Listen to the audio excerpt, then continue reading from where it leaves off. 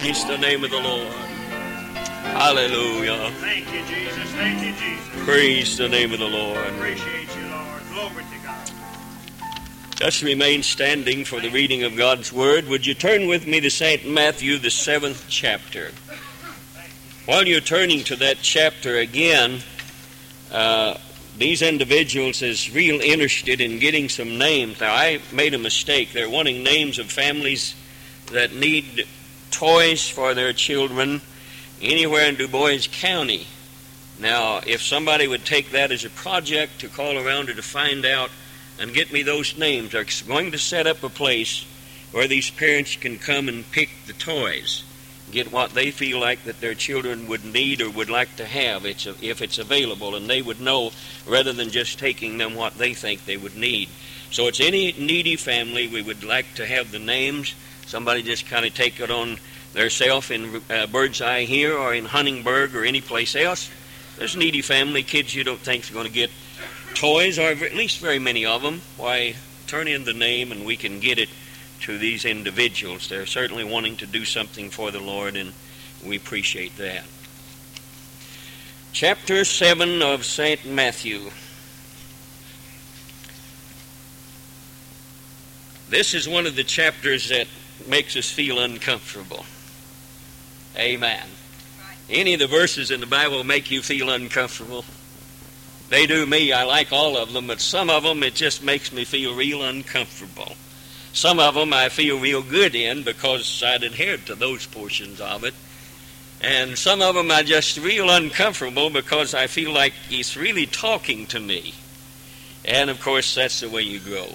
Simply says, "Judge not that you be not judged. For with what judgment ye judge, ye shall be judged. What measure ye mete, it shall be measured to you again. And why beholdest thou the mote that is in thy brother's eye, but considerest not the beam that is in thine own eye? Or how wilt thou say to thy brother, Let me pull out the mote out of thine eye, and behold, a beam is in thine own eye?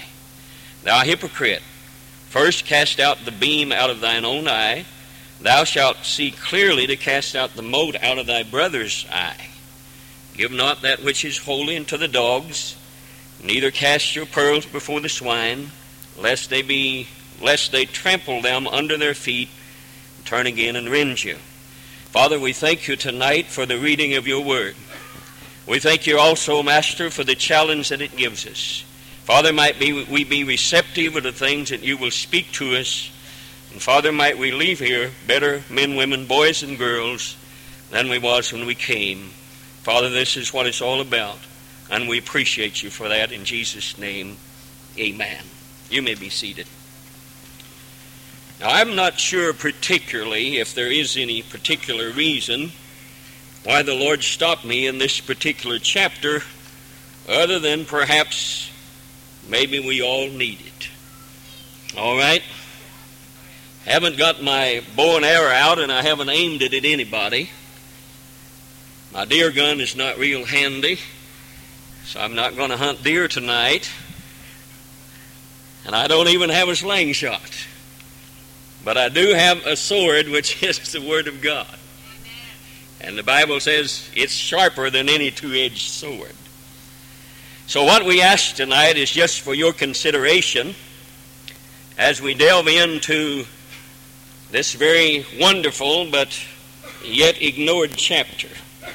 How many of you believe the Scripture when it says, "If you love me, you will keep my commandments"? How many believe that? How many of you believe that there is more than 10 commandments? Amen.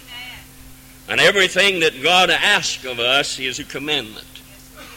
So he's actually telling us that if we really love him, if we found the depths of love that he desires out of us, we will find his commandments and struggle to know what they are and to keep them. It's real intriguing that this chapter starts off with just a few words, and yet it becomes so involved. It simply says, "Judge not that ye be not judged."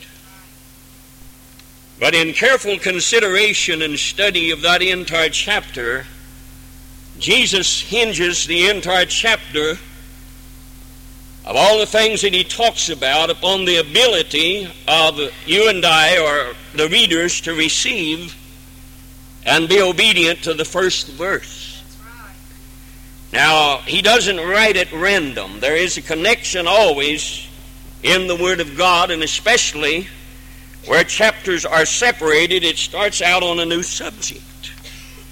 And so realizing that, then we have to realize that he's talking considering the same subject, and keeps the thread going throughout the entire chapter. Now, if you'll notice, and I'll just ask you to look at that in verse 7, it says, ask, seek, and knock. And these are promises, and that's why sometimes we fail to get what we ask for, and fail to get what we seek for, and fail to have a door opened when we're knocking upon it. Because verse 7 is contingent. The promises of verse 7 is contingent upon the obedience of verse 1.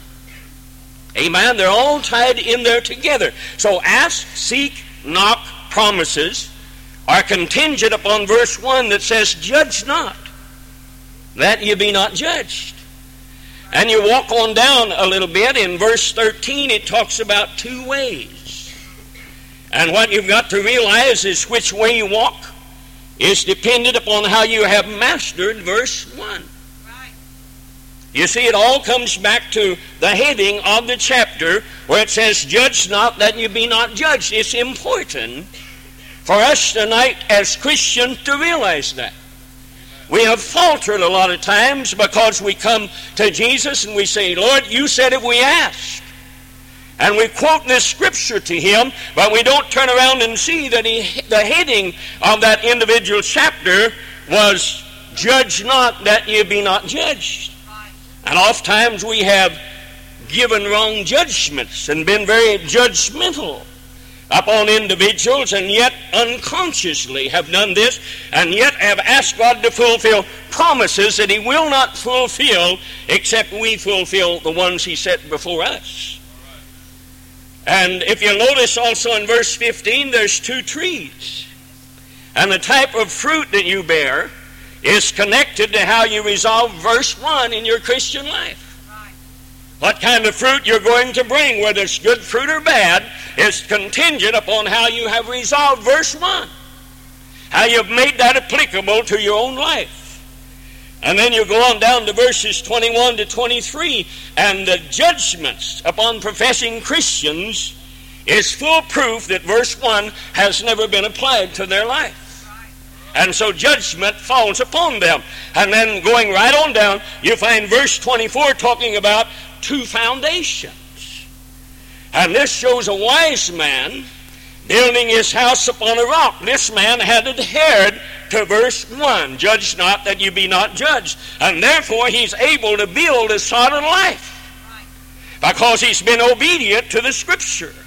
And also the foolish man thought that the writings was completely alienated from him, and he didn't have to pay any attention to that, so he proceeds to build him a house. And this house falls because it's not based upon a foundation. And people who live out their lives judging and condemning others will in the end suffer a great fall. It never fails. This is in your Bible. So you see, when it starts off with that real small scripture, verse 1, judge not that you be not judged, it introduces a whole clear chapter to you and lays before us things that can be ours if we'll just simply heed what he's trying to tell us on condemnation.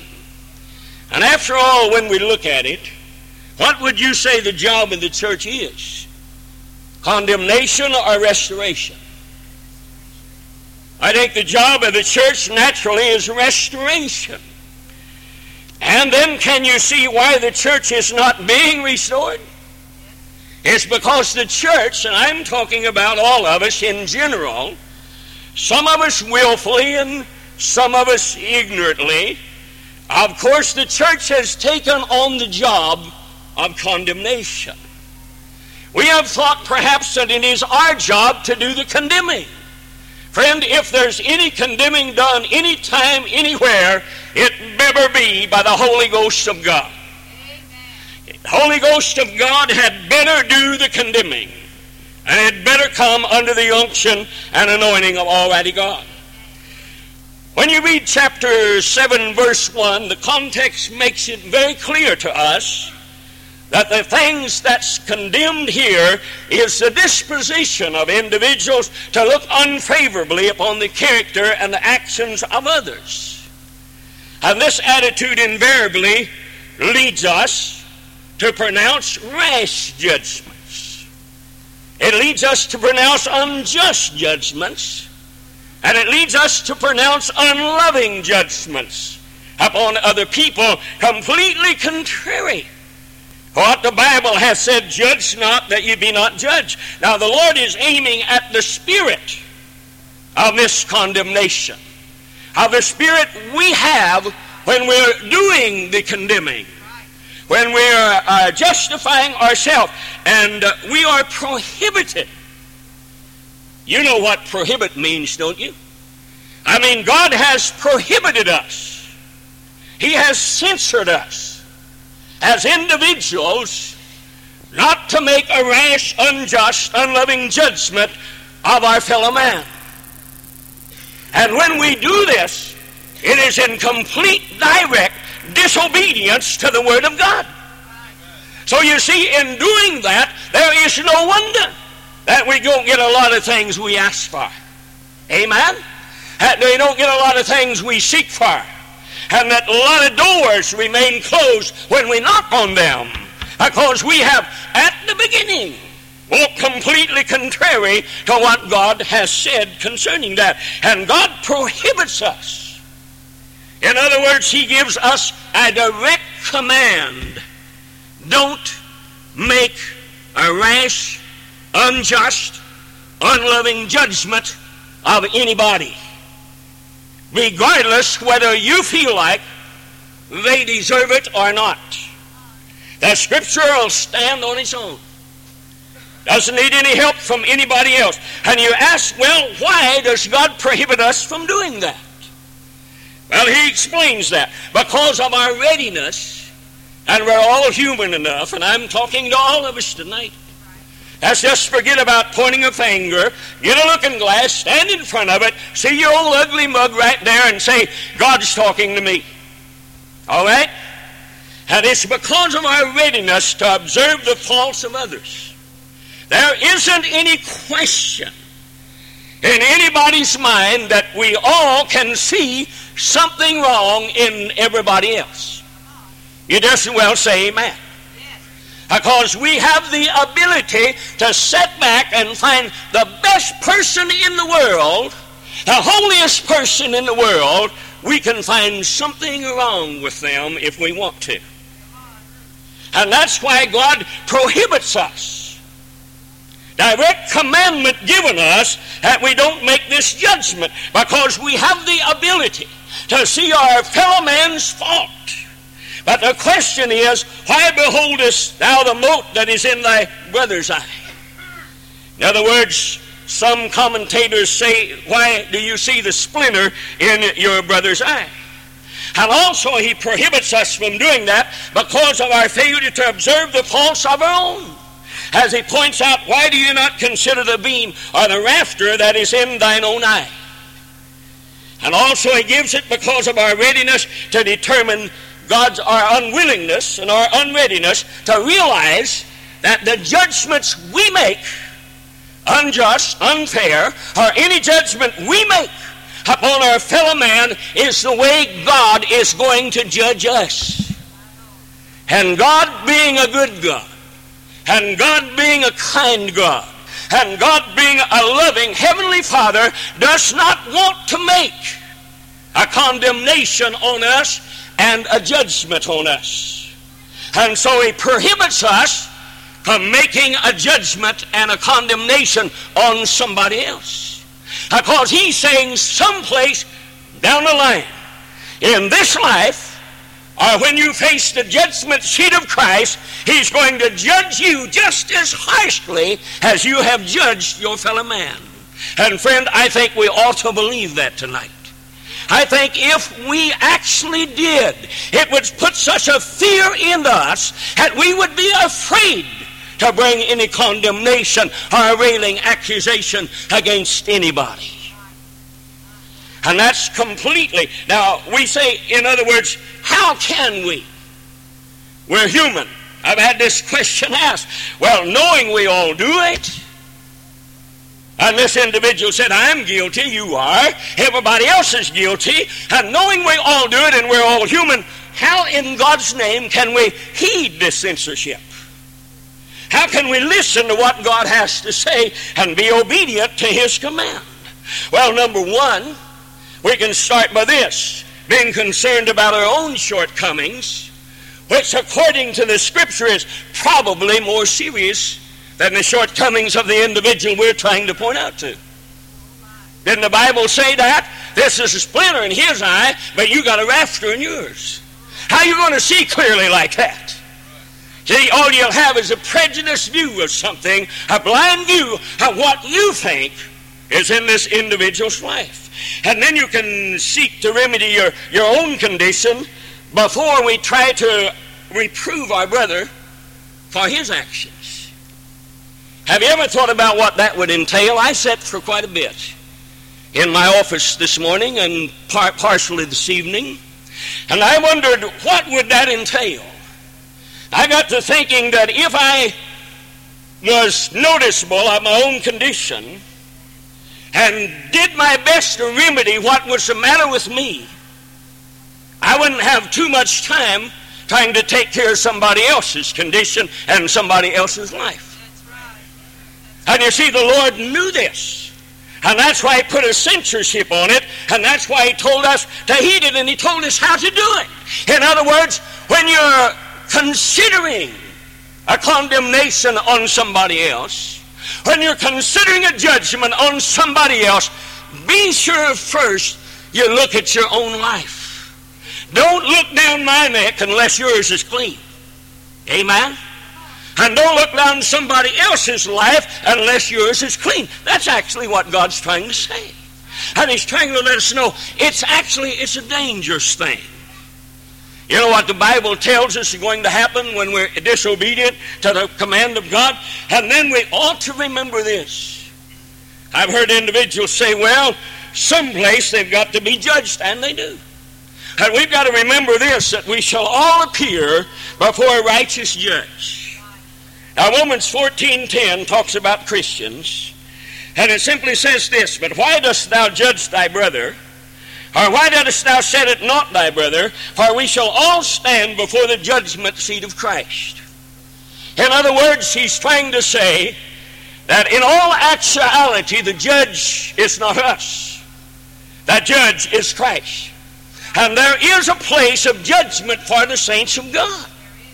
Not the great white throne judgment where sinners are judged, but the judgment seat of Christ where we come as Christians are judged according to the works in the flesh and rewarded according to the works in the flesh.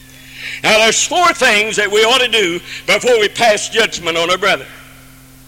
Number 1, make sure we know all the facts.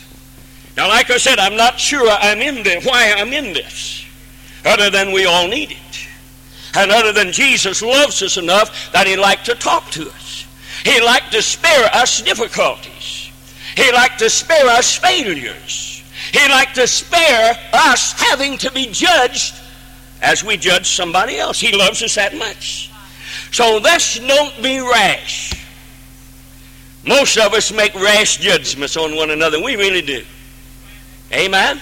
We just read it. We see one part, one sentence of something in somebody's life, and we condemn their whole life by that one little thing that's standing out there, and that's a rash judgment. We don't know the whole story. That's why the Bible asks us to be careful about condemnation. Be careful. And He tells you, don't make a rash judgment. Don't jump at conclusions. Search out and find out what's going on.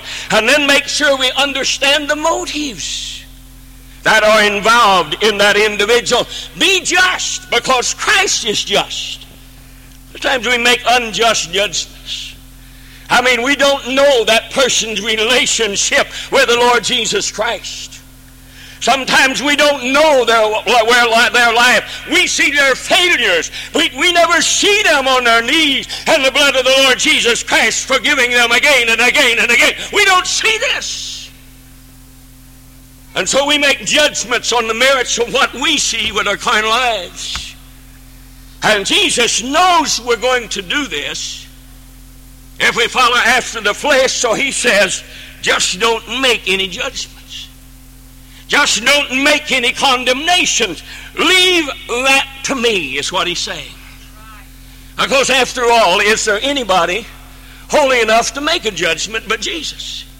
Is there anybody that can read my life? Is there anybody that can walk a mile in my shoes? Is there anybody that knows my upcomings and downfallings other than Jesus Christ of Nazareth?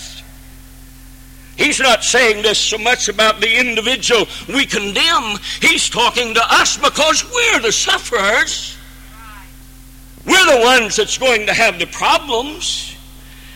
And make sure we ourselves are unprejudiced, and make sure we're loving. And number 4 is make sure we ourselves are righteous before God, walking in all the commandments of the Lord, blameless. Luke 1:16. And when we find this place in our life, then we have an open book to become a judge. Now I'm wondering if very many of us sitting here tonight, that God gives an open book and says, you be the judge. How many are righteous before God, walking in all the commandments of the Lord, blameless? Now this is a spirit. Now, he's not talking about that thing in which carnal man, I need to get that over again, in which the Adamic nature does. The Adamic nature is simply prone for condemnation. It's prone to fault find. It's prone to talk about somebody else. And I'm talking about a spirit that drives us beyond the human nature, until our whole life is set up as if we're judge and jury of the whole church world. And we make it brashly, we make it unloving. And there is some reason and something that causes this condemning spirit. I'd like for us to turn, if we could, to 1 Peter 4:15. I'm sure you're aware of these scriptures. I'm sure that if we just look at it, then Christ will deal with our lives. 1 Peter 4:15 simply says, but let none of you suffer as a murderer, or as a thief, or as an evildoer. Now most of us are thoroughly aware that a murderer's place is in the pit of fire. Most of us are aware that a thief lands the same place, and all evildoers land in the same place. And I wonder if we're aware that busybodies are placed in the same category, as it simply says, or as a busybody in other men's matters. Amen or oh me? I mean, how are we going to escape if we place a murderer in hell and we continue to do this and just poke our nose in somebody else's business and in somebody else's life and read their pedigree and unchristianize them and their walk? How can we make this separation?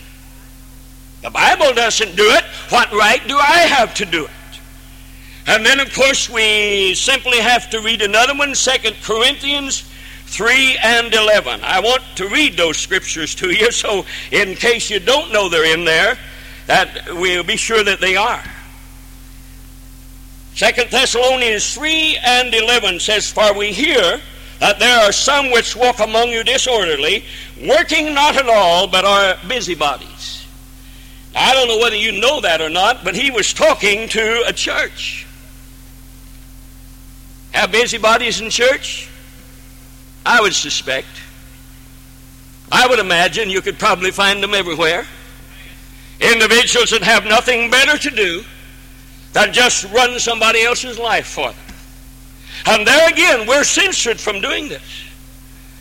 We're prohibited by law. God's law means just as much as a commandment that says thou shalt not kill. It's the same, carries the same penalty that says judge not that you be not judged. Just as serious as thou shalt not steal. Just as serious as thou shalt not commit adultery. Just as serious. You mean to tell me, Brother Holsclaw, that being a tale carrier and a gossiper is just as bad as being a murderer? Have you ever imagined that a man can be killed in his mortal body and he still has a chance for salvation, that you kill his spirit and he has none? People's characters have been assassinated by individuals that have nothing better to do than nose an individual's affair. And the Scripture stands, don't make a judgment. You're not allowed to. Just as serious as any 10 commandments there is. And just as important that we adhere to that. Put that on your little chain and carry it around as the 11th commandment if you want to, because it is vastly important. And there is consequence of a spirit that is condemning. It beclouds reason. Anybody that has a spirit of condemnation can't reason. They don't have any reason about them. They get somebody's life on their line. Somebody they feel like has perverted Christianity, has walked the wrong way, and any amount of reasoning fails to reach them because this spirit of condemnation has taken control and it's clouded their reason. They see nothing other than what they see. And also it prevents some peace and contentment in the heart. Because the Bible tells us in more ways than one that hate destroys the hater, not the hated. And then it exposes us, and this is the bad part, and this is why it's censored, it exposes us to the same condemning spirit by God Himself. God is telling us as rashly and unjustly as you judge, these things will be meted to you. And then it brings the righteous judgment of Almighty God upon us, whether it be in this life or in the life to come.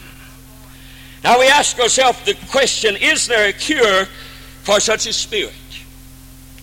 I mean, it's the easiest thing in the world to get caught up in it. And I'm doubting very seriously. And I'm talking about us here. I said I'm talking about us. I doubt very seriously that what there's one setting here, but what at one time or another has not been caught up in this spirit. And sometimes it gets so habitual that we do it without thought, as if God has set us judge and jury and allowed us to make the judgments. Well, there's a cure for that. I think he pointed that out before, but let's do it again. An earnest examination of ourselves. I'm going to say it again. When we feel as if we're ready to make a judgment or a condemnation on somebody else, take some time to see where you live. Take some time to see if your house is swept and garnished. Take some time to look honestly at your own self. And once we do, we'll be too busy looking at our own faults to be able to see fault number one in anybody else. God means that. That's what He tells us. Just begin to look at ourselves, and then an humble reliance upon the saving grace.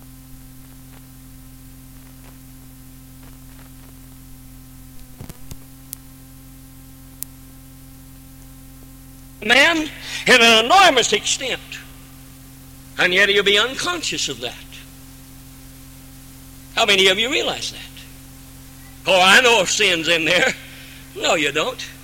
You start living in it so much, doing it so much, condemnation not there anymore. So, and it says now you could have a rafter in your eye. And you're trying to spot a little splinter in this individual's eye. He just as well as said, probably there's more sin in your life than there is in this one. And number two, however unconscious of our own sins, we're always going to be well aware of somebody else's. I mean, they could have the same sin in their life as we, but we're going to see theirs because it glares more.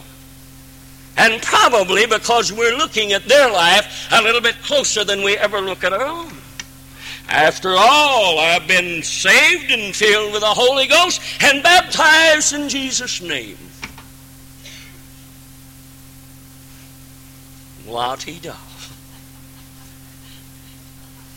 How about that?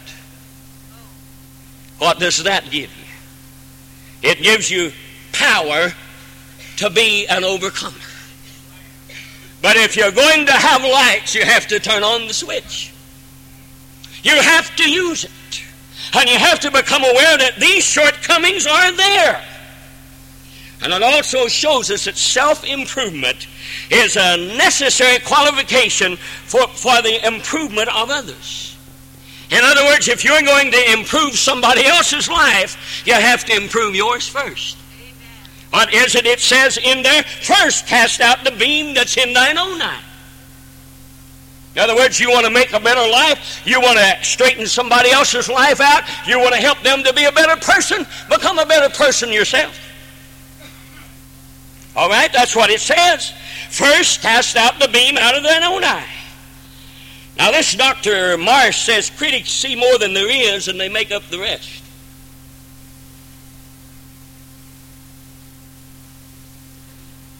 And he also says if we are fully occupied, or we will be fully occupied if we keep our own doorstep clean. Says we often see in others what is really in ourselves.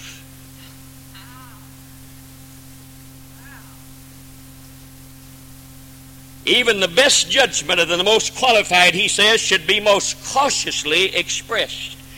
And this man goes on to say, I have become so fully occupied in praising the Lord and in thinking him of his goodness and where he has brought me from and where I could have been and where I am now that I have no time for criticism of anything or anybody. In other words, when our mouth is filled with praise, there's no room for nothing else. And that's why God tells us praise is important. When we come to the verge of looking at somebody's life and want to judge that, wouldn't it be nice if we'd back off someplace, lift our hands to the heaven, and thank God for the blood of the Lord Jesus Christ and the power of the Holy Ghost? And once we did that, he would so thrill us with his power, we would forget all about the condemnation, all about the judgments that we were going to make on somebody else. The church's responsibility. Now first, let's notice in John 3:17-18, for God sent not his Son into the world to condemn the world, that the world through him might be saved or restored. And then according to Galatians 6:1, and let's read that too, we'll close in just a minute. Galatians 6:1, according to that actually has been left to us. And this is what he says. Now this is a far cry from condemnation. It says, brethren, if a man be overtaken in a fault, and that word is sin, if a man be overtaken in a sin, ye which are spiritual, condemn this individual. Kick him around a little bit. Didn't say that? I wonder why we do that. Oh, we don't? Why, you know we do. Amen. It simply says, restore such a one in the spirit of weakness or meekness. And why do you want to do that? You want to do that because you're selfish. Because he says, considering thyself. Don't just be considering him all the time, but considering yourself. Lest thou also should be tempted.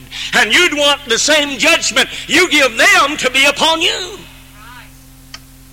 Amen, Brother Hosklau. We don't need that. Yes, you do.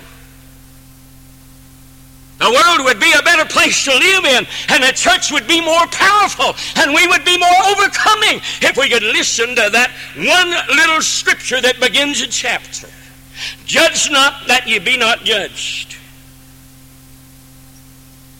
God's left us commission. Not a commission of condemnation. The Word of God will come and it will itself condemn. When I stand and minister the Word of God under the unction and power of God, it is not my job to condemn. It is the words I speak under the anointing of God that does the condemning, if there's any done at all. How many of you believe tonight that God speaks through ministers? That's God's mouthpiece, that He uses them. And a man that's worth his salt, and not all of them are, I guarantee you that. And a man that's worth his salt is going to speak the words God puts in his life and puts in his heart. Amen. Not to tear down, but to upbuild. Not to keep us down there, but to raise us up there and let us be better Christians and more aware than anything else of the shortcomings of one another and make a restoration process. Not a process of condemnation. Look, whenever I've been overtaken in a sin, I don't need anybody to condemn me. I've already been condemned. I mean, I suffer a lot. Yes, I use sin, preacher, I sure do. Don't look at me so funny, you do too. Amen. But what he's trying to tell us is this, look, let's kindly help one another here. And whenever I sin, this thing in me, this Holy Ghost and this Word of God condemns me. I'm living under condemnation. I don't need anybody else to condemn me. I need somebody to come, take me by the hand and say, hey, look, we're going to make it in together. It's not our job. We have some strong warnings about murmuring and criticizing.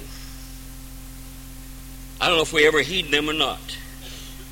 Psalms 1:1 says, blessed is the man that walketh not in the counsel of the ungodly. We can quote that, can't we? Nor standeth in the way of sinners, nor sitteth in the seat of the scornful. Now it might surprise you that coming from that word, actually that ancient Hebrew word, also in our English means criticizer or complainer. So he's saying, blessed is the man that walketh not in the counsel of the ungodly, nor standeth in the way of sinners, nor sitteth in the seat of the criticizer, complainer, or the condemner. Exodus and Numbers, the number one reason how all the children of Israel except 2 died in the wilderness, number one reason, at the bottom and basis of it all, was because they sat in the seat of the complainer, the criticizer, and the condemner. Made some rash judgments on the leadership, and they wasn't condemning Moses, they was condemning God, because God chose the leadership. And many of us don't realize that. That when we sit in the seat of the criticizer and condemner, and we're condemning what God has done, we're not condemning the man, we're condemning God. Because God is the one. When we condemn our brother and criticize our brother, we're condemning God, because God said He has set them in the body as it has pleased Him. Right. Amen. And so the bottom line is we're getting on to God. It might hurt our feelings to be condemned or judged, but the individual hasn't really judged us. He's judged the God that called us and set us in the body of Christ. Philippians 2:14-15 says, do all things without murmuring or criticizing and disputings. Why do you want to do this? And this is what he says. And this is the only way that we're going to be able to live like this. That you may be blameless and harmless, the sons of God without rebuke, in the midst of a crooked and perverse nation, among whom ye shine as lights of the world. Now how are we going to shine? It all comes back to Matthew 7:1, judge not that you be not judged. Because there's a certain thing that kind of puts a shade on our lights. It said it in there, do all things without criticizing, without condemning, and without disputing. Because if you do, you're going to be blameless, harmless, the sons of God without rebuke in the midst of a crooked, reverse nation, among whom you shine as lights of the world. We wonder sometimes why our light's not so bright. Too many judgments. Too much time spent in gossip, criticism, rather than prayer and restoration. 1 Corinthians 10:10 says, neither murmur or criticize ye, as some of them also murmured, criticized, and was destroyed of the destroyer. Now that's strong language. But if we're disobedient to command of God, where does that place us? We're in jeopardy, aren't we? Of the 7 churches of Asia, only 2 of those churches had no glaring sin that enveloped the whole church. That was Smyrna and Philadelphia. Ephesus has gotten so involved in her works and in her labors that she had forgotten to love. I see Ephesus church everywhere. I mean, churches, individuals at one time, and churches had the love of God. That was first and foremost, that shined the brightest. That was the thing that held them together. And then they got involved in their programs and their ideas and in their opinions. And in all of this, they forgot how to love one another. So the condemnation of God comes upon them and tells them, unless they make this straight and repent, they're not going to make it. Pergamos and Thyatira had gotten so tolerant that anything was acceptable to them just so they wouldn't be branded as intolerant and unsociable by the community. Is there any churches like this around?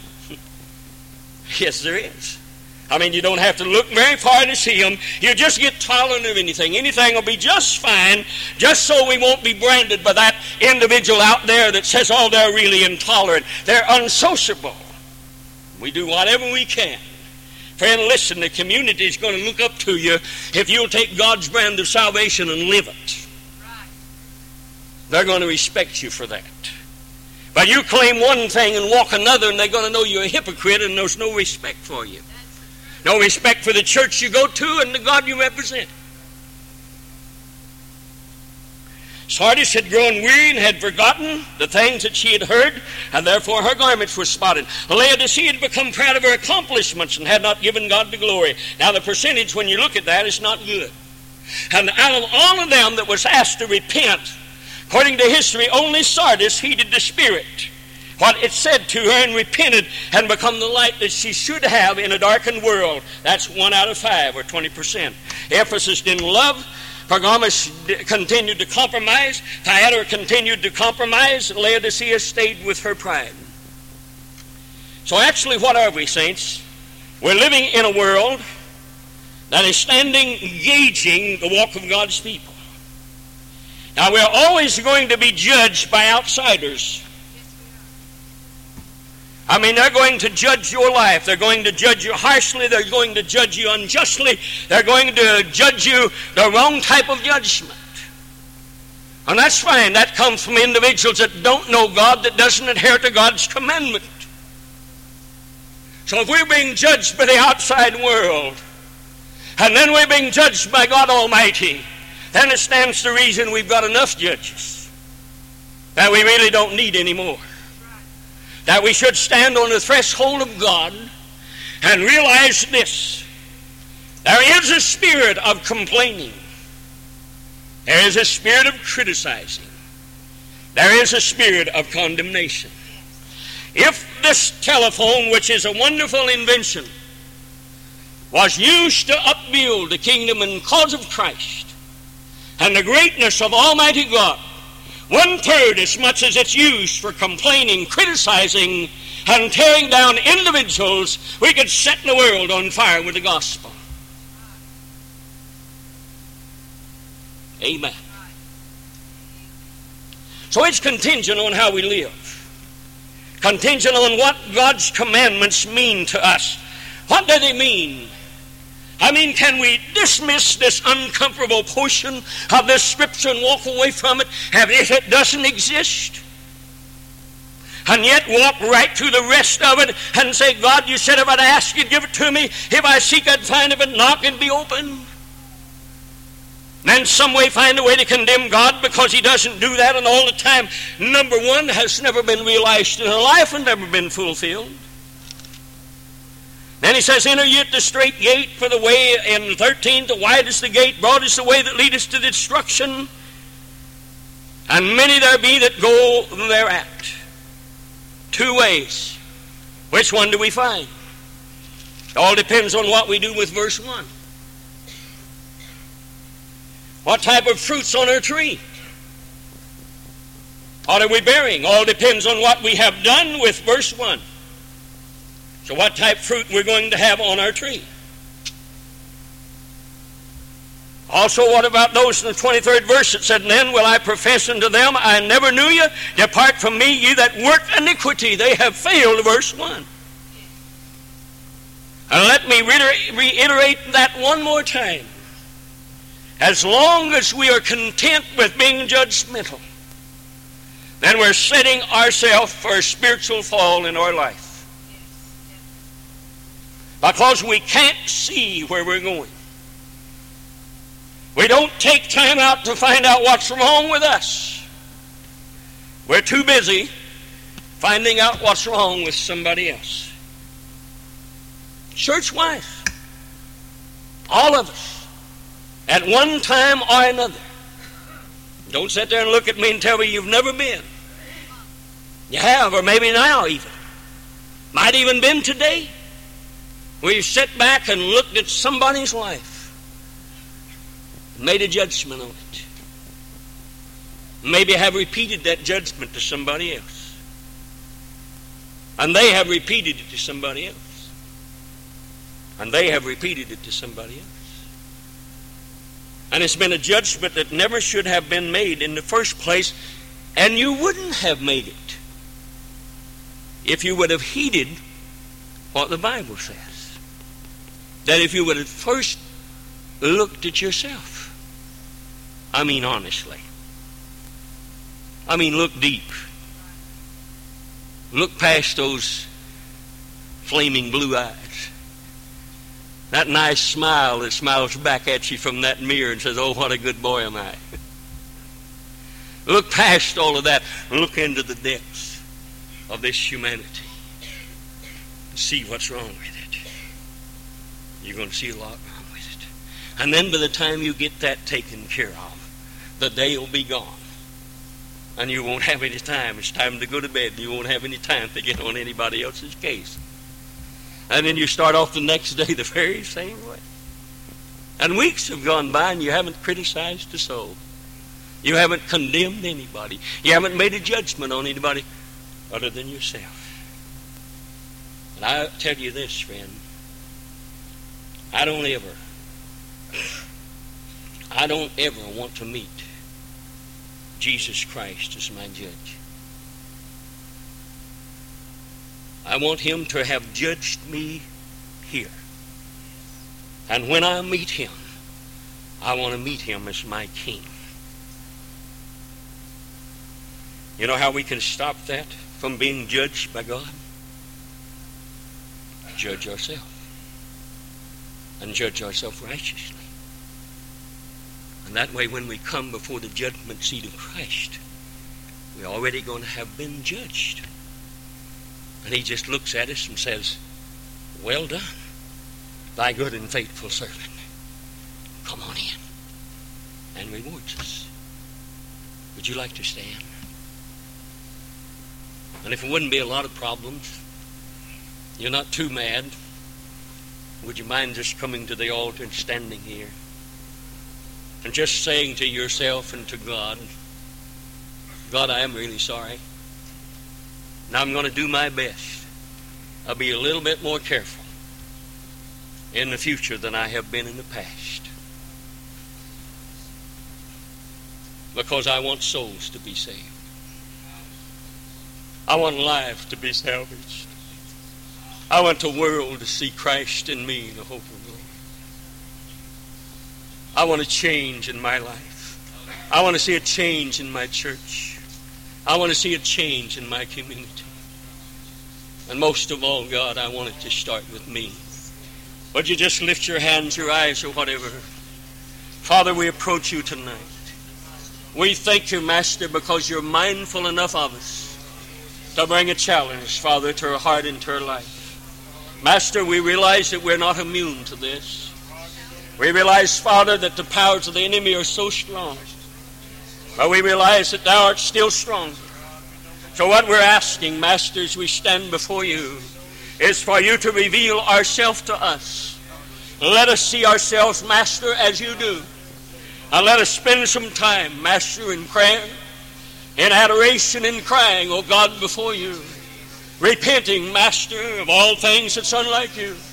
To stand in your presence cleansed by the blood of the Lamb. Made whole by the love of the Lord Jesus Christ. Father, that we might walk not contrary to your ways, but realize, Father, that we are not to condemn. We have been censored from doing that.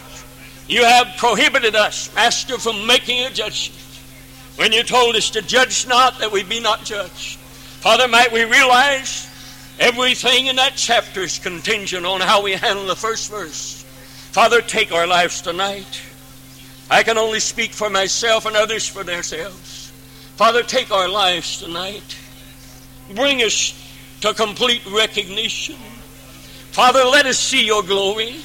For when we see your glory, Father, we see the rottenness of our own self. When we approach you and your greatness and your power, Father, we're simply slain by that power, and we recognize the rottenness that enters into our bones. Father, as we humbly confess our failures, our many mistakes, Father, the many ways that we walk that's contrary to you, Master, take us as individuals, take us as a church. Father, we should be a city set on a hill. Master, there are individuals watching our lives, watching our walks, listening to our talk. God, let us be a restorer of souls. Father, let us be a restorer of that which is good. Let us realize that's our job. And let us walk in the light as you are the light. Realize we have fellowship one with another. God, take care of us. Forgive us. We know you love us. Lord, might we return that love by learning from you. In Jesus' precious name. Amen. Hallelujah.